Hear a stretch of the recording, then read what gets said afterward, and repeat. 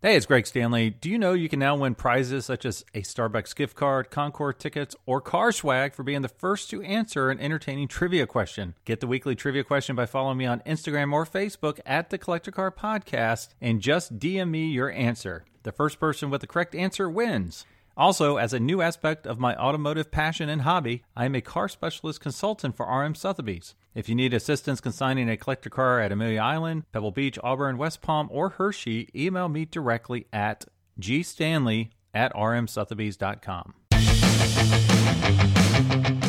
This is the Collector Car Podcast, the home for the auto enthusiast. Join Greg Stanley as he applies over 25 years of insights and analytical experience to the collector car market. He will interview the experts and throw in some fun stuff as well. Hey, this is Greg Stanley, and you're listening to the Collector Car Podcast. Now, if you're an auto enthusiast, which I'm assuming you are since you're listening to this podcast, you know that there is a lot of craziness going on within the collector car world today. So this is not an extensive or complete list, but I thought I'd give a few updates as it relates to COVID and some of the events going on out there. So from a concourse perspective, a lot of shows have been canceled. Almost all of the shows have been canceled or moved to different dates. The newest cancellations are Hilton Head was canceled, Audrain and La Jolla, and I believe Hilton Head and La Jolla actually moved theirs once, and they decided they just can't go forward with it. Let's see. Sandhill Motoring is still occurring Labor Day weekend. Eyes on Design is still happening on Father's Day. The Colorado Concourse, Greenbrier, and Cars on Kiowa, those are all still happening at later dates. And if you want to know more, go to concourse.news.com.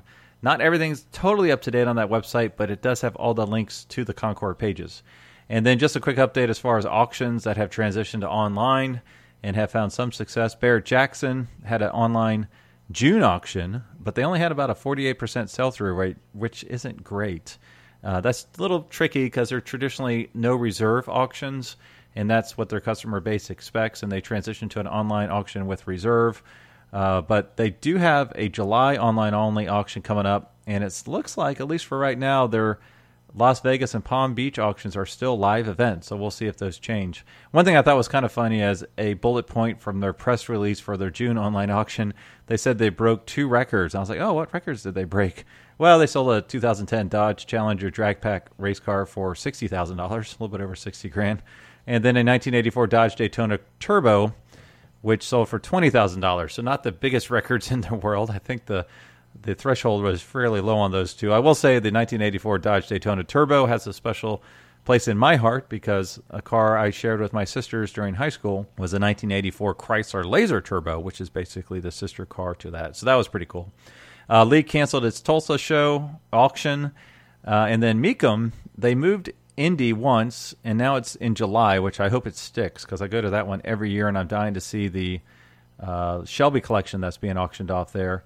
But it looks like the rest of their schedule's intact, which I find surprising because they have, I think it was a tractor auction coming up like in 2 weeks, which is kind of crazy. And they actually added a Kissimmee Summer Special.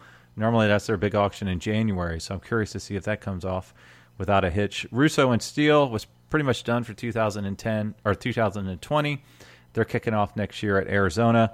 And then RM Sotheby's, they, as I mentioned before on a previous podcast, they had a huge success at the first online sale with West Palm. Online only, over 70% sell-through rate. They're driving to summer, which was just a couple weeks ago that we talked about in our last podcast. They achieved over 64% sell-through rate, which is just amazing. Monterey switched to online called Shift Monterey. And then Auburn Fall is still live on premises. So hopefully that will occur. And if you're there, shoot me a note at gstanley@rmsotheby's.com. I'd love to meet you in person. So let's move on to some Corvettes. This episode, I'm going to cover all generations of Corvettes. So it sounds like that should be like a 6-hour show. It is not going to be a 6-hour show. It will be one of our longer ones just because there's a lot of data to get through. If you're a Corvette fan, please hang on. I will cover a lot of stuff that you'll probably find interesting. If you're not a Corvette fan, hang on anyways, because it's some pretty interesting stuff as it relates to the generational shift that's occurring right now in the collector car hobby. So now my day job is not in the automotive industry, but I crunch all sorts of data for my customers and my brokers, so I'm used to crunching numbers all of the time. I calculate everything from trade rates to ROIs, which is return on investments, to category trends. And today I'm going to apply this knowledge to every generation of Corvettes, the C1s through the C8-ish, because C8s are fairly new. I'm going to tell you the gainers and the decliners from a valuation perspective by generation. So I'd like to give a quick call out to Hagerty's valuation team because they were kind enough to provide me some really interesting and great data I needed to crunch these numbers. Now, if you like these types of market trends, please let me know. Like I said, I mentioned my email address is gstanley@rmsotheby's.com. I like to think these deep dives are not going into the deep space of the interweb, that folks find them entertaining and informative. Anyways, so speaking of Corvettes, I will have a certified public accountant as a guest on a future episode to explain how auctioning a car off to support a nonprofit organization works. So if you're not aware, a month or two ago at a Barrett-Jackson auction, they auctioned off the very first serial number 001 2020 Corvette. Now this went to Rick Hendricks, who owns Hendricks Racing, which is one of the biggest NASCAR organizations, and he paid $3 million for a new Corvette. Now, I want to understand the math behind that. Like, how much money do you or your business have to make to where donating $3 million to a nonprofit is considered a good deal?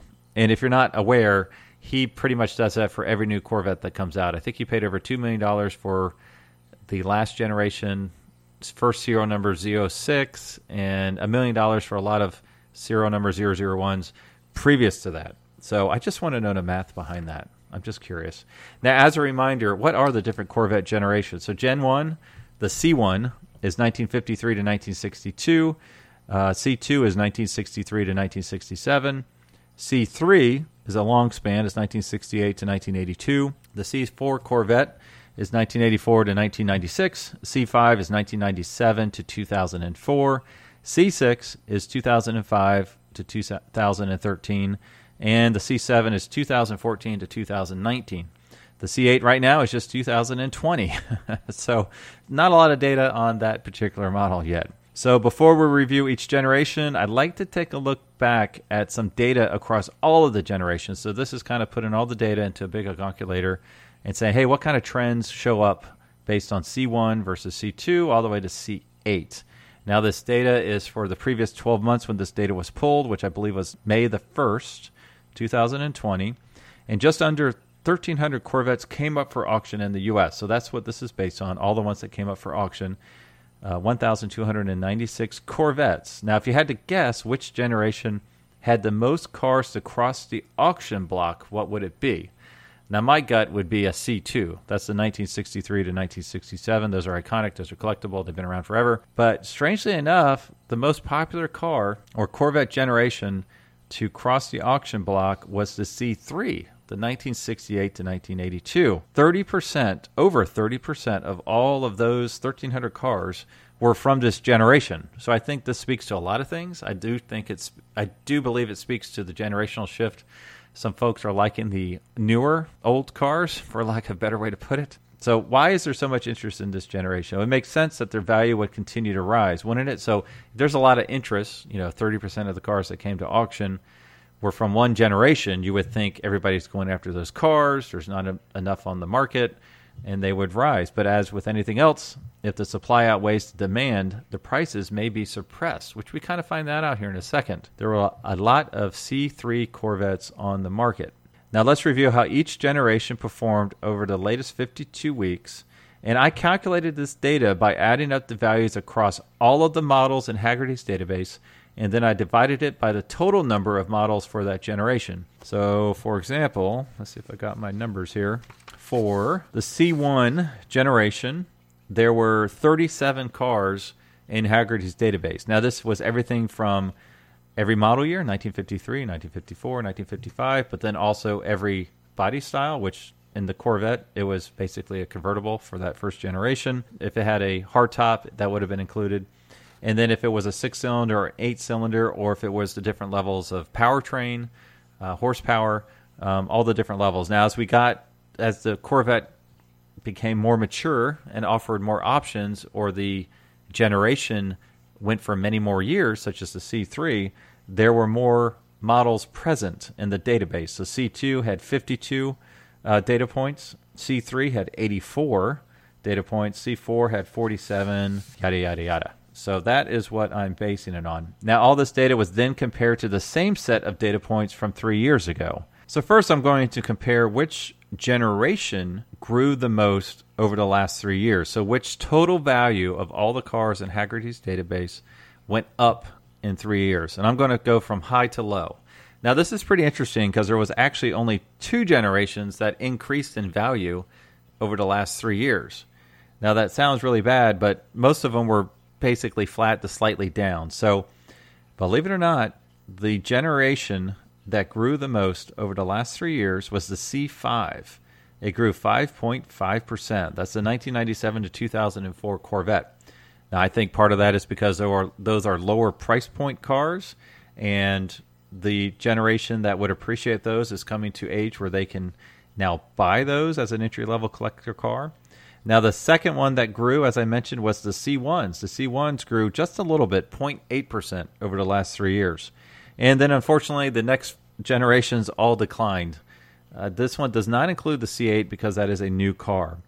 So the C4 came in third. It's down 1.3%. The C2 came in fourth, down 1.5%. And the C3 came in fifth, down 1.6%. So not a big deal, just down a hair.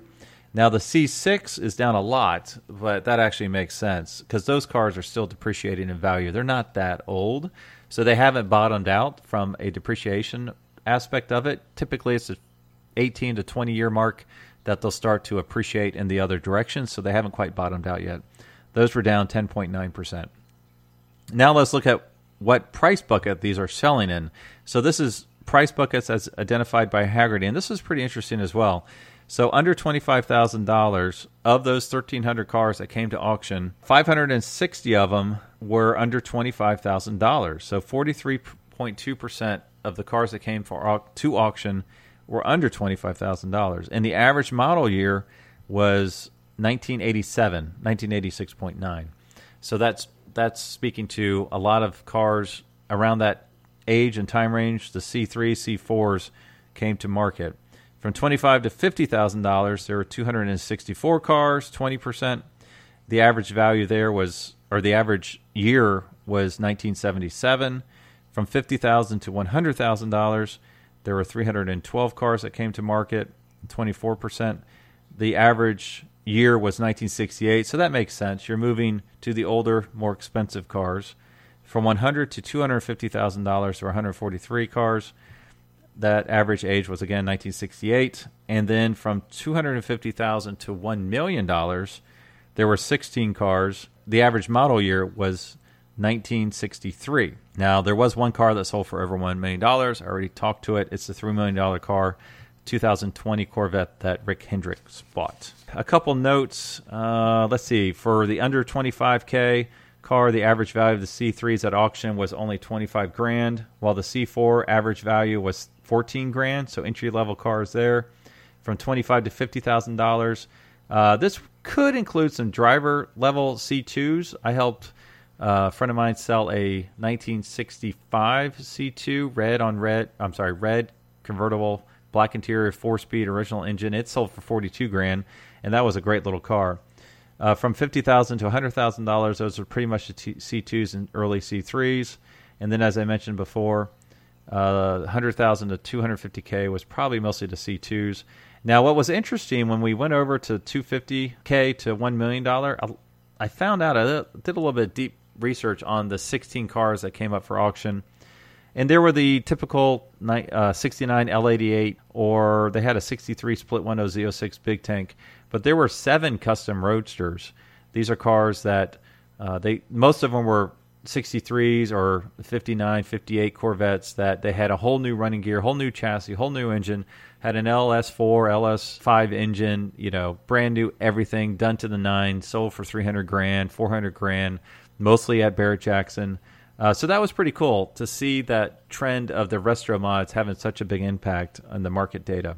Now let's look at what were the top 5 sales by price bucket. So again, I'll just talk to those price buckets I mentioned before, and what was the top car that sold at auction this year. So the under $25,000 price bucket, the top seller was a 1998 Corvette pace car, sold for just under $21,000. From $25,000 to $50,000, it was a 1967 Vette that sold for $48,000. From $50,000 to $100,000, it was a 1957 Corvette, sold for a little bit over $81,000. From $100,000 to $250,000, it was a 1967 Corvette, sold for $250,000. And then from $250,000 to $1 million, it was a 1966 Corvette Resto Mod, sold for $440,000. So a lot of money for that.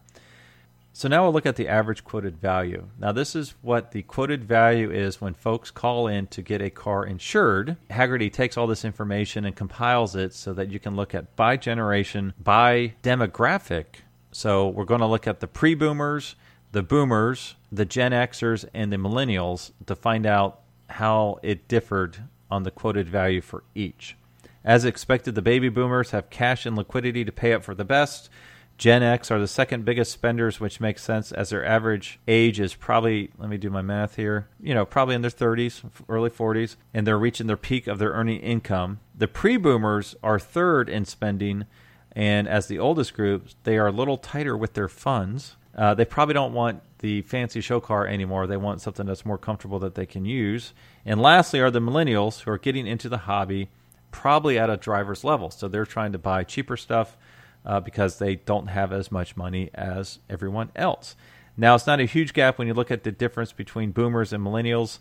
The difference between the biggest spenders, the boomers, and the millennials, as far as average quoted value, is only 9.1% difference. Now, if we make the leap to equate quoted value to the condition and rarity of the car, the boomers pay up for the C1 to C3 Corvettes first.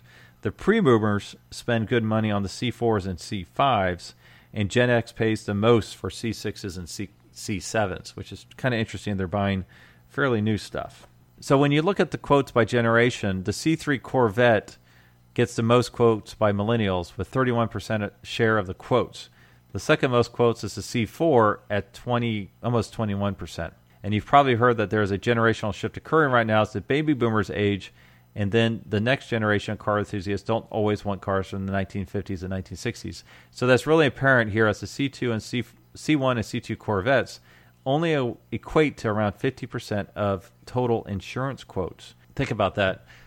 The number of quotes for C1 and C2 Corvettes out of all the quotes that Hagerty gets on Corvettes is only 15%. So what I would consider the most classic and iconic Corvettes of all time, the C1, C2s, those get the least amount of quotes right now. So you would think that means less folks are interested in them. They're not getting new buyers. That might eventually have an effect on the value of the cars because less people want them. So we will have to see. So finally, we're going to get to the gainers and decliners by generation. So I'm just going to go through each generation and tell you the top 3 gainers and the top 3 decliners for each generation, and then I'm going to pick the top 5 gainers, the top 5 decliners out of all the generations, which is pretty interesting. So for C1, I'll start with the decliners. So the top decliners, let's see, 1962 Corvette base convertible is down 11.4%. That's with the 360 horsepower engine. So that's a hypo little engine right there. The 1955 Corvette, third year of production, that one's down 14%, which is pretty interesting because I think they only made 700 Corvettes that year.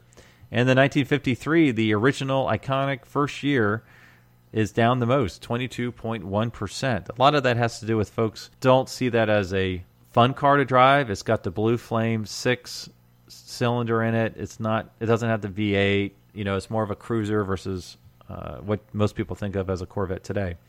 The 3 gainers for C1 would be the 1957 Corvette with the 220 horse engine. That went up 7.7%. The 1958 Corvette with the 230 horse engine went up 8.4%.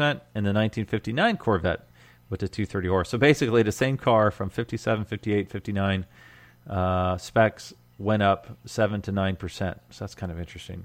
For C2, the biggest decliners were a 67 Corvette convertible, 427, 435 horse, went down 12.3%. The 66 convertible, 427, 425 horse, went down 16.6%. This is really interesting. And then the biggest decliner was the 66 Corvette base coupe, not the convertible, the coupe with the 427, 425 horse went down 17.7%. So the biggest decliners for C2 were the 66 and 67 427 big block cars, which is kind of shocking. Now, which one of the C2s went up in value? The 65 Corvette base coupe, 250 horsepower, went up 10.3%. The 63 split window coupe, base coupe, went up 16.9%.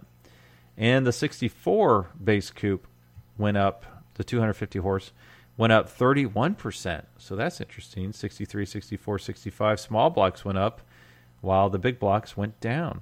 Now for the C3s, if you're looking at those, the decliners would be, these declined quite a bit. The 78 pace car with the L48 went down 20.8%. The 82 Corvette Collector's Edition went down 21.7%. And the biggest decliner was the 78 pace car again, with the L82 went down 25%. So isn't that interesting? The collector cars, the quote-unquote collector cars, the anniversary, not the anniversary cars, but, these special edition cars went down. Now let's look at the C3 gainers.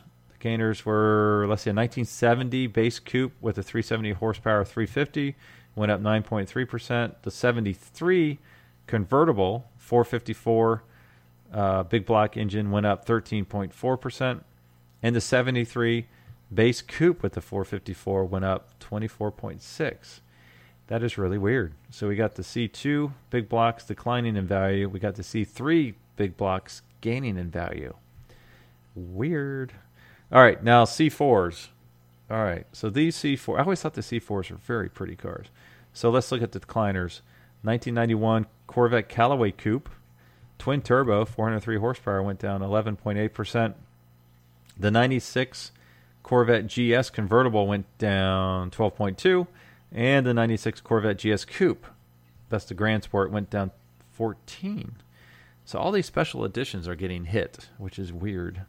All right, now which ones gained? Now these all were between 4.7 and 4.8% gainers, so I'm not going to break them out. The 84 Corvette base coupe, which is not a good car, went up 4.7%. And then an 86 convertible and the 86 base coupe went up 4.7, 4.8%. That's really interesting. I would have thought the later models, the better cars of that generation, the 91s, the 96, especially the Grand Sports, would have gone up. But nope, I am wrong on that one. All right, let's look at the C5s. So C5s, the three. All right, so this one only had one decliner. Again, another special edition car, the 1998 Corvette Indy Pace car, declined 7.5%. And then there were two Corvettes that were flat, so I just include those in the decliners, even though technically they weren't declining.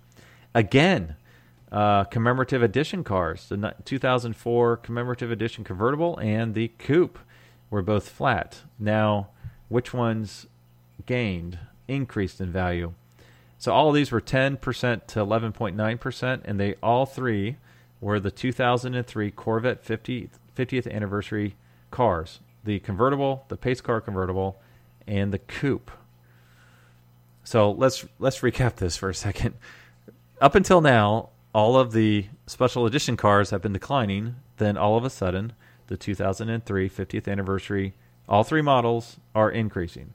All right, this is spooky. I didn't pre-read this, so I'm learning this as you learn it. Now, for C6, I have a lot more than 3 gainers and 3 decliners, only because it was a massive tie. So these 5 decliners all declined at 16.4%. The 2009, 2010, 2011, 2012, 2013 ZR1 Coupe, special made, supercharged, 638 horsepower. And then for the gainers, all of these increased in value exactly 6.5%. The 2007, 2008, 2009, 2000, actually all the way through 2013, Corvette Z06, all the different editions, the Coupe, the GT1 Championship Coupe, the Carbon Fiber Edition, the Centennial Edition, the 60th Anniversary Coupe, all the Z06 special stuff went up 6.5%. I'm sorry, they all went down 6.5%. So as I said before, the C6s continue to decline. They're still a depreciating asset. These decline the least, I guess is the best way to put it. Now, let's review the top 5 gainers and losers across all generations, all 8 generations. Well, all 7. We only have that one C8 to talk about. Okay, so the top decliners from, let's see, smallest to largest decline would be that 66 Corvette base coupe.